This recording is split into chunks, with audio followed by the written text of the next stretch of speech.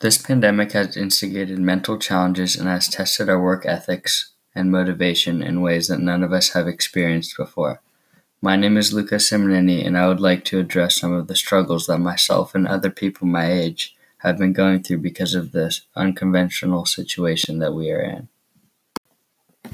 With hardly anybody to hold us accountable, my peers and I have been left with the task to find motivation and to succeed and better ourselves despite the lack of things to look forward to.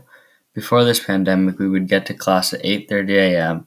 and have our teachers explain assignments and hold us accountable for doing them. And this would last until 3:35 p.m. and then we were done with school for the day. Now it is up to students to determine how long our school day is.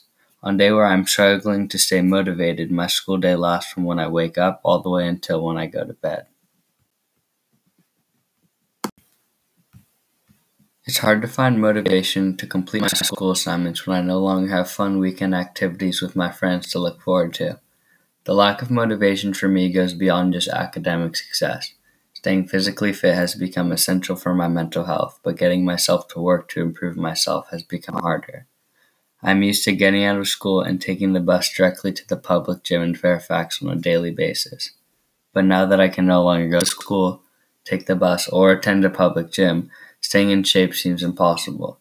I now have to force myself to go downstairs and make use of the limited equipment that I have to make sure that the hard work that I put in before this pandemic wasn't all for nothing. Every day I make a conscious decision to not just sit on my couch all day and not do schoolwork or exercise, and that decision is often hard to make.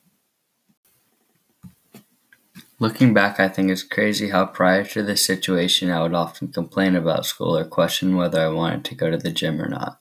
Because now that I can't do those things, I'd do anything to go back.